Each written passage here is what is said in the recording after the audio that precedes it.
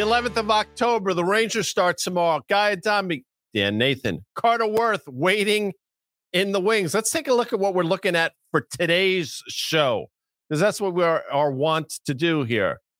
Hot inflation data. Yeah. Hot child in the city. Remember that Nick Gilder song? Well, hot inflation in the United States. Carter Braxton Worth is going to chart rates, oil, and the dollar. And the implied move for stocks, that's a Dan Nathan thing reporting this week. So a lot to get to. Dan Howard, by the way, NHL season started last night. Yeah, it did. Yeah, it did. I mean, the first goal scored by the Tampa Bay Lightning, Nikita Kucherov. I believe I'm pronouncing his name correctly. I will tell you, the Blackhawks emerged victorious. Chicago Blackhawks. In Pittsburgh. Storied franchise, as you would say. An original six. Rangers in Buffalo tomorrow. How are you, Dan? I'm doing okay. This is, hockey season's great for Guy Adami. It's great for your energy level, that sort of thing. I love it. I definitely saw a sagging off as we got into September, because back in April, when the baseball season was starting, you said you don't talk Yankee baseball until September. Right. There was nothing to talk about in September. And then there was nothing to talk about the New York Giants in September. So now you are breathing a little new life into the whole thing. All about hockey. By the way, hockey for me it's not just a seasonal thing. It's up there. Like I'm locked in all year round. I know. Saying. All right, let's do the markets here, Guy, because there's some funky stuff going. You talk about that hot inflation data. So we had the PPI. It came in hotter than expected. We have the CPI tomorrow. We see an extension. Let's talk about what's happened in yields here, because, yesterday it was, a bit of a disaster if you were long of yields. The 10-year was down, 18 bips or something like that. If you were short of the TLT, thinking that yields would still go higher, that was a bit of a disaster. And it's followed through today, which is somewhat counterintuitive, I think. Because you had the hot data, Because you have the hot data. Yeah. But as Carter's going to show you, we're still in this trend in terms of yields going higher. We just touched sort of the upper end of that trend, and we're probably going to now touch the lower end of that channel. So we'll see, but I don't want to get ahead of it. Yeah, but listen, but that was a hot number. And see, you've been all over this, though, about the flight to perceived quality. Is that, listen, this is the playbook. When you have geopolitical events like this, or what do? You go and you buy U.S. Treasuries. Right. You park it in a place, especially where the yields are right now. Doesn't seem like a bad spot. Brian Moynihan was happy in buying lots of treasuries in 2020 at 50 bips. Good on you, mate. Think about how much better is at 4.6%. No, exactly right. And we're looking at this chart. I mean, this tells a story. Now, if you really want to sort of look at this closely, you'll see a couple gaps that we made to the downside, and it stands to reason those gaps will probably be filled. The real question, I guess, is this just a pullback in yields in a broader yield going higher move, or is this the start of something different? And again, we had this conversation around and around. Yes, I've talked to you about a flight to quality in the form of bond yields if something were to happen. Well, it happened over the weekend for all the wrong reasons, and we've talked about that. I need to go down that route. But with that said, we're seeing it in spades. We're seeing a back off in the dollar, and we're seeing, to a certain extent, some sort of another perceived flight to quality in the form of gold. So we'll see. Yeah. But again, that number was hot today. CPI tomorrow stands to reason that will be equally hot, and it creates a real problem. Well, it's crazy. If you think about when the yield decline started on Friday, it was, hot employment data. All right. Enough of what our good friend Carter Braxton Worth calls the fundamentals guy. Let's bring him in here, because he's going to help us figure out where some of these important risk assets are. There he is. Hey, how are you? Thanks for joining us. Where you said that song? That was a good song, whatever it was. What was it? Hot Child and it was wild and looking pretty, right? Hot Child in the City is Nick Gilder. Oh yeah. I mean, there are a lot of different songs with "hot" in the title. That's true. Anyway, yeah. Sorry, Carter. Give us your perception on, because let's put aside the hot data. Let's put aside a hot number tomorrow. Let's assume that's kind of in the cards here. You've been charting the yield of the 10-year U.S. Treasury, and you see, a move back to the lower band. And so when you see this sort of weakness in the face of hotter inflation data, what is that telling you? Well, that's right. It's always, there's the news, and then there's the reaction to the news. And if everything's so hot, payrolls just last week and the data today, well, how come yields are going down? Meaning the idea of price is that it discounts things. And while not everything can be discounted 100%. At some point, you get to a point where a great deal if not all, of what lies ahead on an intermediate basis is discounted. And so the spike and then now this retreat, a great deal was priced in by the spike. The spike occurred before payrolls came out. The spike occurred when we get almost 4.9% before this hot child in the city PPI print. And so the idea is that I think, let's draw the lines. There are no lines here. Let's put some lines in. The channel is clear. Let's put some arrows in. So what do we come down to the lower band? One could say, so what? That's back to 4.4. But here's the thing. You go back to 4.4, consensus we're going to 5, 7, 12, 1970s. That's tomorrow's lunch. Right now, do you buy or sell bonds? I think you buy bonds, you buy TLT. That's my view. Yeah. And it makes sense. And we talked about this, you and I, and you brought up this channel about a week or so ago when we were touching that upper echelon of the channel. And you said, look, the lines draw themselves. And you were right. And you thought there'd be a pullback. And you were right about that. The real rub is, and again, this is not for technicians. This is just in terms of your views. What happens when we get there? Because it seems as though there's this inevitability that we're going to trade down to the lower end, the lower band of this channel. Do we stop and bounce? Yeah. Or do we break through? And if we break through to the downside, Dan, what's happening on the backside? Like, what is creating that move, that flight to quality, pushing yields lower? I don't think I know the answer, but I think it could be because something is breaking in our world, in the financial world. And it's interesting, we've been talking about this. I've been trying to make this point on Fast Money over the last week and a half or so, is when you think about, what are you buying here? We talked a lot about where the S&P bounced from. Maybe they could throw up that S&P 500 chart, Carter, and we can kind of take a look at this. We were all in agreement, not a great press at 4,200 in the S&P 500. We had all of those support levels kind of lining up. Your 150-day, it got through there. The 200-day was right below there. So a lot of folks look at that too. And so it bounced. We could draw another line. We did this yesterday from the high from a couple months ago. You could see that there's some resistance not too far from here. But I guess my point is that even though the yields have come from 4.8 down to 4.6 or something in the last couple trading days, and even if they were to go to that 4.4 down at the lower end of that band, I mean, to your point, Guy, why is that happening? It's got to be something that still feels very stagflationary at this point. Doug Cass emailed both of us before the show and mentioned this very point, is the fact that, you had equities move up. Now they're moved lower at a time where yields are moving lower. Carter, so talk to us a little bit about the S&P 500 here, because I think that was the bounce. It got back towards that kind of gap lower that we saw here. And maybe, if we were to draw a resistance line, we're close enough. I'm just curious. We had 3.5%, 4% move off of those lows last week. Well, the bounce here is not much different than the bounce midway from the peak. So we peaked on the 17th of July, and we make that low in August, and we bounced, right, about 5-6%. And we made a new intermediate low, and then we bounced again. The real issue, and this is always complicated, right? The S&P doesn't exist. And one could say, what? What are you talking about? It doesn't exist. Meaning, I know in the modern era, you can trade indices in the last 25, 30 years. The first index futures were the New York Stock Exchange index futures. The SPY is a way to trade it. But what really moves is the parts, right?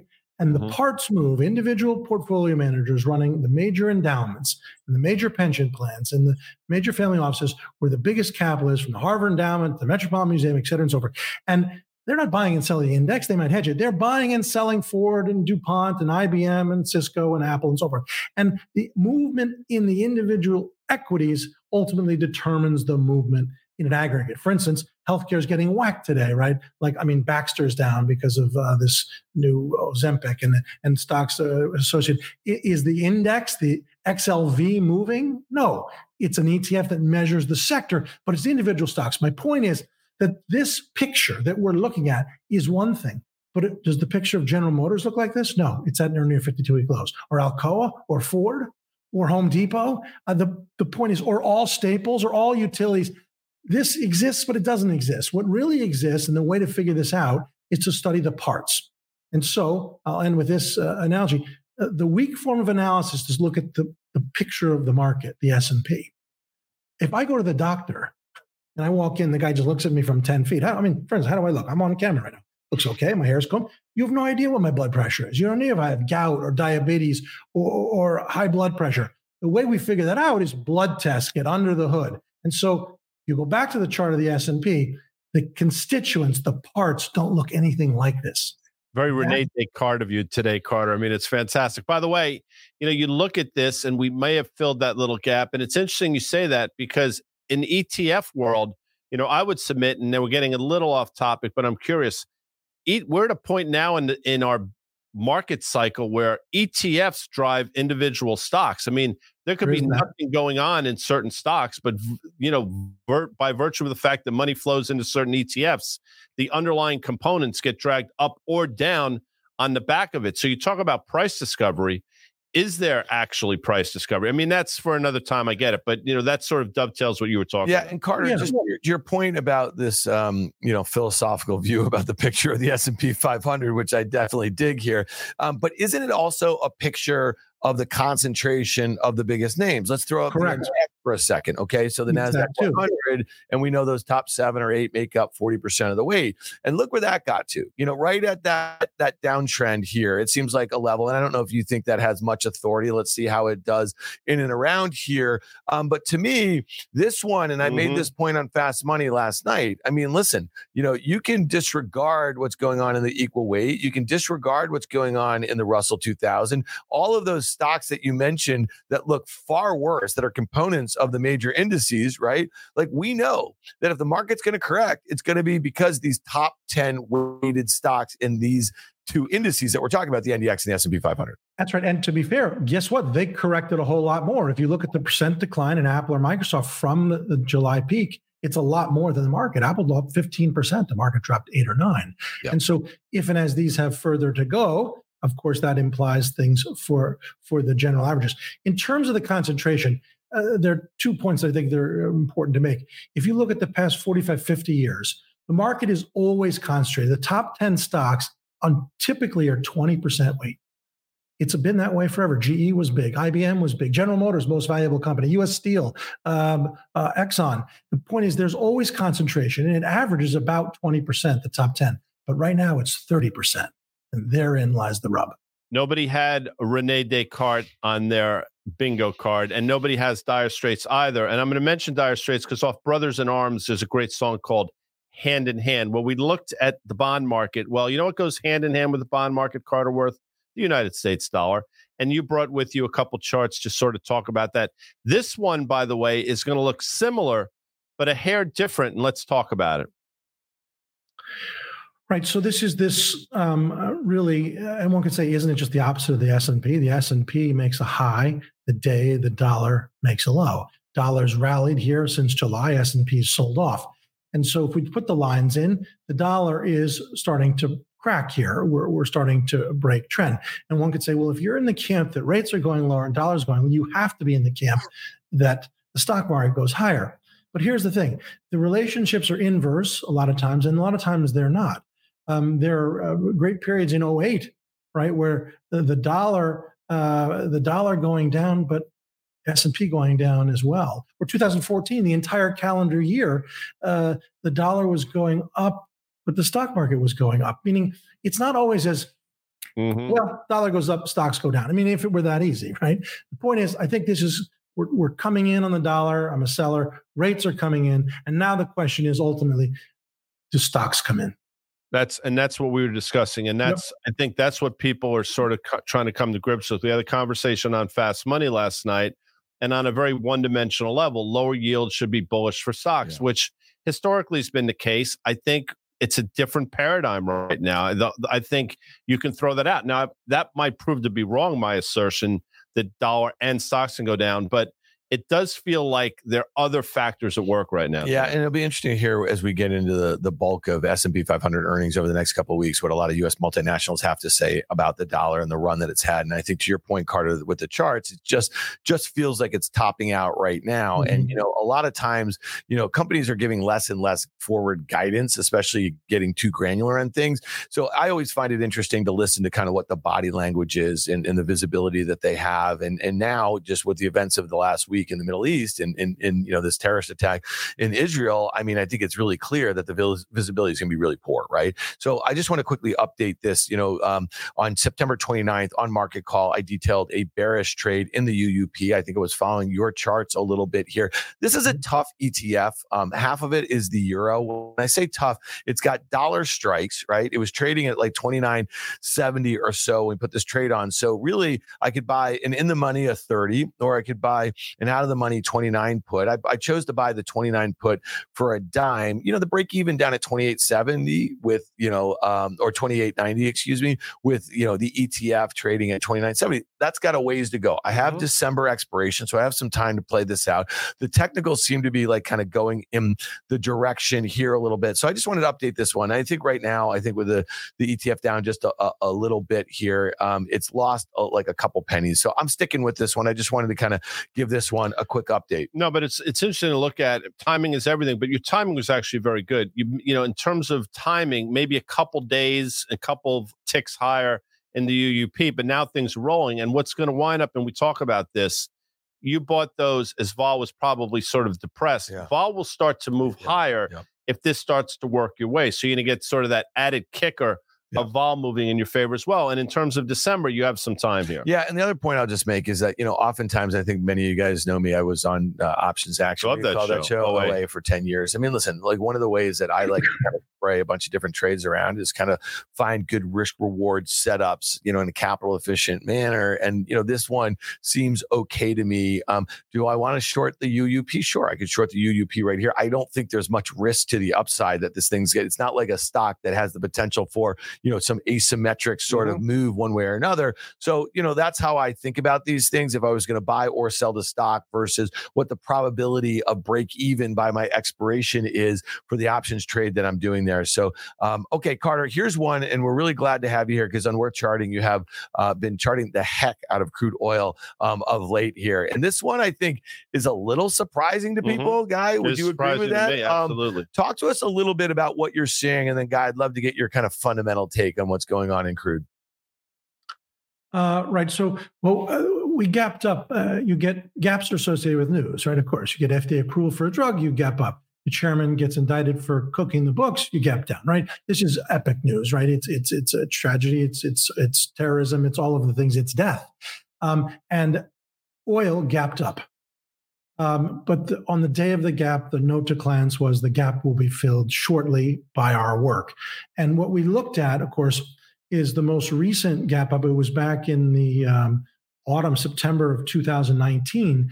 If you'll recall, the Saudi Aramco major processing facilities were attacked by drones, basically taking off 5 million barrels a day, half of their capacity. The conversation was that it would make oil surge even further. It was the biggest one-day move in Brent ever. Crude WTI gapped up 15%. Guess what? It got filled in 5 days. They said they'll spend hundreds of billions of dollars to fix it. It'll take, but there's something impetuous and knee-jerk about a news-related gap in a commodity like oil. And so this schematic shows the gap, of earlier this week, Monday. It's that dotted red line. The blue lines, the horizontal blue lines, are gaps that were filled. And so if you take this back over longer periods of time, 2 years and so forth, you can see if we have longer-term charts and keep going. It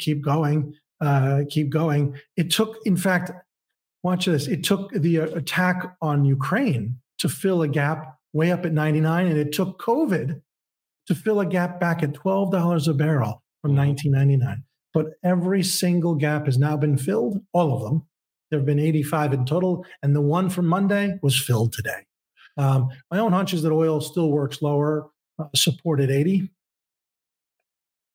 That's going to be interesting because it's doing this obviously in the backdrop of what we talked about that everybody sees under the backdrop of the dollar seemingly starting to roll over, rates starting to go a little bit lower. It's theoretically should be supportive of the commodity, and it's not. So there are factors at work clearly that I don't understand. But, Carter thinks it works lower.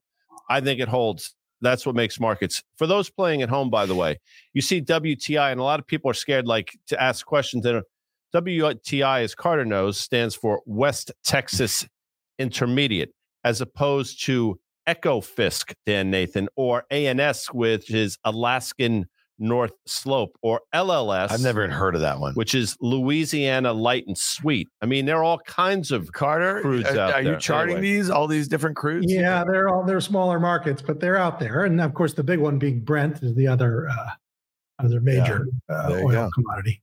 Let's take a look at our charts, Carter. I know you sort of wince when we bring our charts up, but we have but they look nice on the facts. Well, they do. Well, let's look at the XLE. Okay, that's this is exactly right. This is interesting because this one guy, we talked about this a few weeks ago, playing, using options, the potential to play for a breakout here, and then what happened? I obviously, the bottom fell out really well. I mean, just really quickly, and I think it kind of coincided with this Exxon, like the rumor that they're going to buy Pioneer that was announced this morning, a big deal here.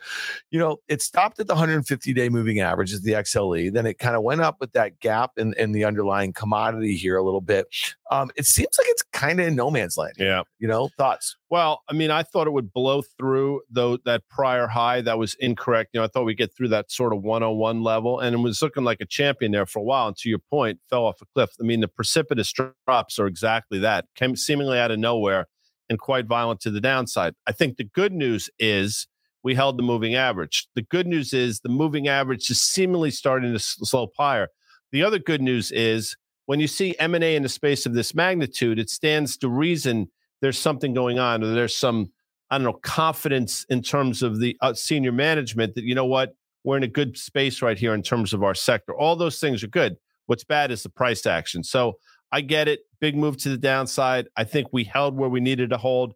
I think we're going to start to work higher. But again, if crude starts to break down, if some other things start to break down, energy will not be spared. All right. Do you think, though, if this thing were to get back towards $100, it should go through it next time. You think so? Yeah. I mean, well, Carter can speak to that. But, when you work up on the downside, when you test support over a number of different times, at a certain point, you're going to break support. Seemingly, and the same things happen as you test resistance a number of different times. At a certain point, you're going to break through. So to answer your question, if in fact we get back to those levels, I think we'll break through to the upside. Carter, thoughts? Yeah, I mean, for me, a pair of twos, right? I mean, it's what that designation's all about. It's not a great hand as a short or a long, and sometimes it's really best not to play, right? Why you have to put your ante in? You're gonna lose that anyway. Why put more money on the table? My hunch is to leave it alone, to not bet the hand, to fold and do something else. Yeah, and my 2 cents would be maybe if you get back towards that 150, that's where you maybe take a shot and start averaging into a position a little bit. And when I was thinking about this Exxon, which is obviously the largest component in the XLE, guys, so gapping down today on the news after all stock deal, I think it was a $60 billion. But at $100, if this thing were to go back towards those July lows, get back again. Yeah, okay. But those tops are sticking out like a sore thumb. I mean, that obviously looks a great deal like the XLE chart. To your point, one of the largest component in the XLE.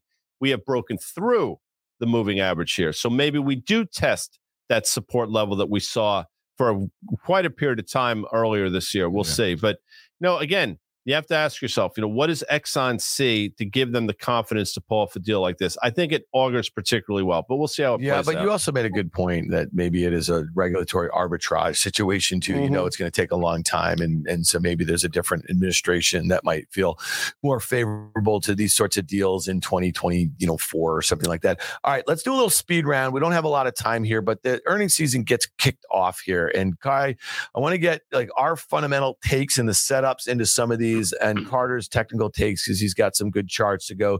So tomorrow we have a bunch of earnings here. We have Delta. This is one. It was your final trade the other day. We were talking about the airlines on Fast Money. Stock's really where it was, Guy, when we talked about it a couple days ago. And it is interesting that, as crude oil was ripping higher, these things that the airlines got destroyed. Okay. Now that crude oil has come back in a little bit, they haven't really bounced so much. We were talking about the sentiment, very poor into earnings. We had that example with Pepsi where Pepsi sold off 20% into its earnings, beat, raised.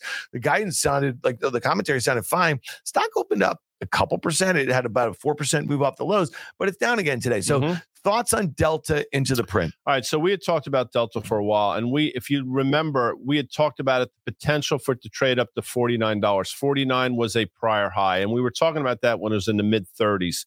And that's exactly how it played out. At 49, we said, you know what? It's probably exhausted itself. If you recall, there was a host of great news around the airline space at that time. But typically, and you can speak to this, Carter, Ken, as well, in airlines, when you get the great news, that's typically when you pull the ripcord. And when news seems to be at its trough, that's typically the time to sort of close your eyes and get in. Well, the news right now is not particularly good for a number of different reasons that we've all mentioned. We're at this uptrend line. We went up to 49 and failed. We've retraced approximately the entire move. I think you get long the stock into earnings for that bounce back up. I don't know. I'd want to say north of $40.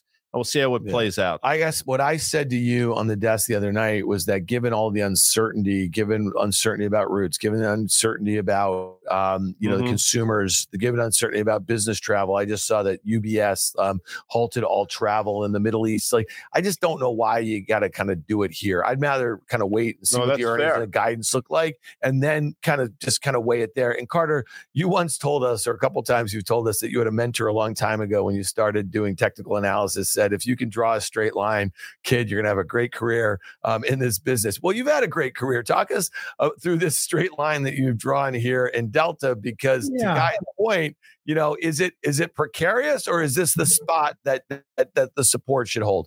Right. So the line does to some extent draw itself. We've undercut it. We're sort of sitting there. It's not the most important trend line. You only touch 3 points. But the way I would play it is a sell-off from 50 to 35 fairly extreme? Yes. Can it get worse? Sure. Interestingly, for instance, the 34 puts for November are trading at $1. Now you sell those, you take in $1. So what happens? It bounces on its earnings. You keep the whole dollar, right? Never goes there. Or it hits 34, it gets put to you. Your cost basis is 33. Trading at 35.50 right now. You get to own it $2.50 lower.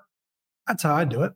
All right, fair enough. I like that. That's what makes markets. Okay. All right, let's look at Domino's Pizza. This was, I think it was kind of suggested this is no longer a pizza company, it's a tech company. Remember that people were saying that was like a popular narrative. But the stock at its lows last week was down nearly 20% from the gap earnings high that it made, a new 52-week high in July. Guy, thoughts on just in general? It seems like the staples moved into the retailers, moved into the fast food stocks. This one reporting tomorrow, I think is kind of interesting because, it's a valuation that tended to trade kind of rich. The implied move in either direction is about 5%. Thoughts on Domino's here? That's exactly right. You hit the nail on the head in terms, when these stocks get rich and when margins start to contract or they're challenged by margins or input costs, that's what you see what happens in the stock. So Carter will say, and I would agree with this, I think you're sort of no man's land here. I would much rather wait for that pullback to the lows we saw in late April, May, June type of thing, which I think came in around 295, 300, as opposed to try to play stock market here and flip a coin. Because I think at this level, that's exactly what you're doing at this point. Yeah, Carter, what does it mean to you that you have the gap fill and you just, you wax poetically about gap fills and when we were talking about the crude, but that earnings gap from last quarter was pretty powerful. It was on really big volume, right, to a new 52-week high. And to have this thing fill in the gap months later before we really have any news is kind of interesting to me. Sure. Well, the gap was outsized, to say the least, right? And I think it reflects positioning. At that point, Domino's, having dropped from 550 to as low as 280, was so depressed, and positioning was what it was, that any relief, right, caused that kind of impetuous knee-jerk thing. But the fact that we could give ground so quickly, and in fact, on the day, Domino's faded intraday, as you'll recall, and closed poorly, all of which suggest it was just that, impetuous, impulsive, and not enduring. Now that we are down to the 150-day, we filled the gap. It's really just, as Guy implied, this is a no trade either. It's a pair of twos. I mean, what about this says, buy this and it'll bounce? Oh, okay. Sell this short and it'll go and back to 300. It's just one of those times, and that's often the case, where it's really better not to play, at least to my eye. Yeah, here's one that we don't really have to spend a lot of time talking about. We haven't talked about it much on the market call. This is Fastenal. And what's interesting, this company, they make fasteners. This is like, and they sell them to a lot of industrial construction companies. I'm really interested in this one to hear what they have to say. That's it. Guy, talk to me about that, because listen, we're not going to trade fast at all. And that chart, to your point, Carter, maybe it gets back to that downtrend. Maybe it goes through your 150 days. Yeah, who knows? But Guy, give me a sense of like what you'd be listening for a company like demand. This. Forward demand. What are they seeing? What does the landscape look like? Input costs for them. What does that look like? Yeah, all of those things. Does their end user? What are they seeing in terms of their end users' employment? People getting laid off. I mean, does that affect all of those different things? Now, we're going to give out a free mug, or what are those things? Water bottle. To the first person. Stranger Things in terms of Fastenal. Now, why did I mention Stranger Things in terms of Fastenal? First person that gets that answer, all right, will get a mug. It out. But I'll tell you here, you're in this sort of pennant formation. It's a great company that probably trades at 25 times next year's numbers, which is expensive given the fact that it's probably mid-single digit EPS growth. So I don't know what to tell you, but your point is well taken. You want to hear the commentary, not so much trading the stock. Yeah, that's why we bring it up. All right, let's do a couple more quickly for Friday morning. Carter, I think you caught. We had Steve Eisman, your old friend of the Big Short fame, on Fast Money last night. We were talking about banks. Melissa Lee reminded him the last time he was on, he said the banks were uninvestable. And she also reminded him the time before that he was on, he said the banks are uninvestable. He said, all right, note to self, banks are still uninvestable. We have a bunch reporting Friday morning. Citigroup, 4% in either direction implied move. Wells Fargo, 4% in either direction implied move. JP Morgan, plus or minus 3%. Thoughts quickly on the banks and the setup. I think Guy and I have said this a few times over the last week or two. We've highlighted, the underperformance of, let's say, Citi and Bank of America, the outperformance of JP. Wells just joined the party to the downside. We didn't really think they're a great press. Guy, you agree with me? On the short side, this is another one. I want to hear what they have to say. I want to see how the stocks react. Initially, I just don't think in this environment they're going to get, if they gap up because they're not as bad as expected, I don't think it's going to be a multi-week sort of thing. Before Carter opines, you might have seen the gap up in Bank of America. Over the last couple of days. So we'll see how that plays out. But you and I are on the same camp. Not a great price. But so talk to us about what you're seeing in the charts. Yeah, I mean, they're basically uninspiring, right? And also a little bit precarious to be short, just because they're weak. Okay, they can also have a relief rally, as you saw in Domino's, yet only to give it back. Someone had sent me this just today. It's a little bit of fundamentals. Bank America is insolvent with a 6% Fed funds rate. Leverage explodes. If your core capital is impaired, any losses on tertiary assets, credit cards, commercial real estate, asset-backed securities are exponentially painful. I mean, Fed funds are 5.5. Now, I can't speak to any of that, but the pattern of Bank of America is no good. Now, we can look at the ones that are, of course, more immediate. But look at JP Morgan. What? Okay, so what is it? Why? The idea is to wait for really good pitches, right? The fat pitches are fat, and even they are often not right or hard to hit. But this is not one of them. It's not a long. It's not a short. It's a pair of twos. Why commit capital? Yeah. Well, interestingly, Carter, I don't know if you caught this. So I brought up the point about Bank of America and that held to maturity, mark to market losses they have in their treasuries. And he actually, kind of made the point saying that the bank is not insolvable. It's an earnings issue for them, right? And so in the near term, which I thought was really interesting because we all know him from Big Short fame here, Guy. What was your takeaway on that? I think it all in the context of, could this potentially be a Silicon Valley bank? And what he was saying was, Silicon Valley Bank had a very specific group of not investors, of depositors. And those people all at the same time pulled their deposits, which created that cascading effect. And he's hard pressed to believe there's an environment where the same thing could happen in Bank of America, a completely different deposit base. But that doesn't take away from the math. And I didn't read the note that you read, obviously, Carter. But listen, I can't speak to the solvency or insolvency of Bank of America at a certain interest rate. What I will say is the market, vis-a-vis what it's done over the last 6 months, is trying to sniff something out. Yeah. No, I thought it was an interesting conversation because he came back kind of hard. I didn't mean when I asked him the question to insinuate that by any means. I was actually more interested, and we talked about it on a market call yesterday. It seems like the knives are out for Moynihan, and that just like maybe it opens the door to an activist investor or something like that. All right, Carter, let's look of all the charts that you provided to us today. This UNH chart, which reports the company before the opening on Friday, is the only one that had an arrow with it, I think. Yeah, I noticed that. Yes. Since I drew the arrows, I was wondering why. Well, why? A couple of things. I mean, it's relative strength day to day.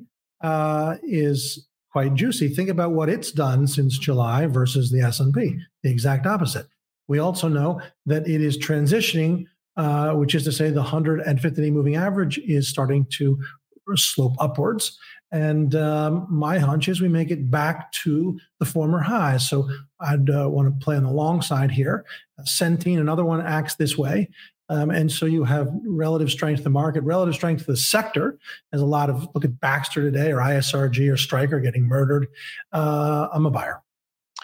Got some questions about the XLI. I don't know if it's an exactly equal weight ETF, but what I'll tell you is Honeywell, UNP, a couple different names. I'm just trying to go through. I'll tell you now. really quickly here. But anyway, Raytheon, UPS, Dynamics, Union Pacific. So, it's had a big move. If you even extend this out, you'll sort of see. The question here is, what do we think is going to happen? I look at this and say, we traded up to levels we last saw a few months ago, seemingly rolling over here. We're holding the moving average. The moving average is still sloping higher. I mean, all this seems somewhat favorable. So I don't want to sort of, I don't want to say you short it here or get out of it here because there's no compelling reason. But what I will say is, if things start to slow down on this lag effect from the Federal Reserve and interest rate hikes, at a certain point, it will impact all these names. Now, it's gotten a boost recently because this aerospace defense components in the name in the ETF obviously have had a huge leg higher, but we'll see how this thing shakes out. Yeah, interestingly, there's no one stock that has like a 10%, 4.5%. I think it's the highest or whatever. And Carter, I mean, when you look at the chart on a multi-year basis like this, that 11% drawdown that we had to that 150-day looked like a good level. Looks like it's still basing a bit. Thoughts there? Yeah, so XLI made a slight new high, which one could call a breakout, but it wasn't that, right? It's a false breakout, a failed breakout. It also is important to note that when that move occurred in July 29, it wasn't making relative highs to the S&P 500. Also here, more in the pair of twos category than anything else. I would just leave it alone. There are individual names that look good. A favorite of mine is Ingersoll, for instance, but I would say no real discernible opportunity, long or short. Comes out IR, guy. Sure it does. Let me tell you something. There are a lot of pocket twos out there in the world, but Carter Worth, you are pocket aces in our book. And you know what? When you see another ace on the river, you're playing with a very strong hand. So I want to thank the great Carter Braxton Worth. I want to thank you, Dan Nathan. Thanks, guys. I want to thank FactSet, obviously. Financial data and analytics powered by Tomorrow. Did that very well. Yeah. I want to thank the audience as well. We will be back tomorrow with EY from SoFi. Yeah. And just so you know, I mean, like you made that comment about our charts. Our charts are great looking charts. No. The FactSet chart. I mean, we got like colors in there. They pale in comparison. Yeah. And Carter, what was the tagline you came up with for Worth charting that he has yet to use? That was Guy. Just charts. Yeah, there you go. Bitch. All right, Carter. Thanks so much. All right. Everyone for being here. We'll see you later.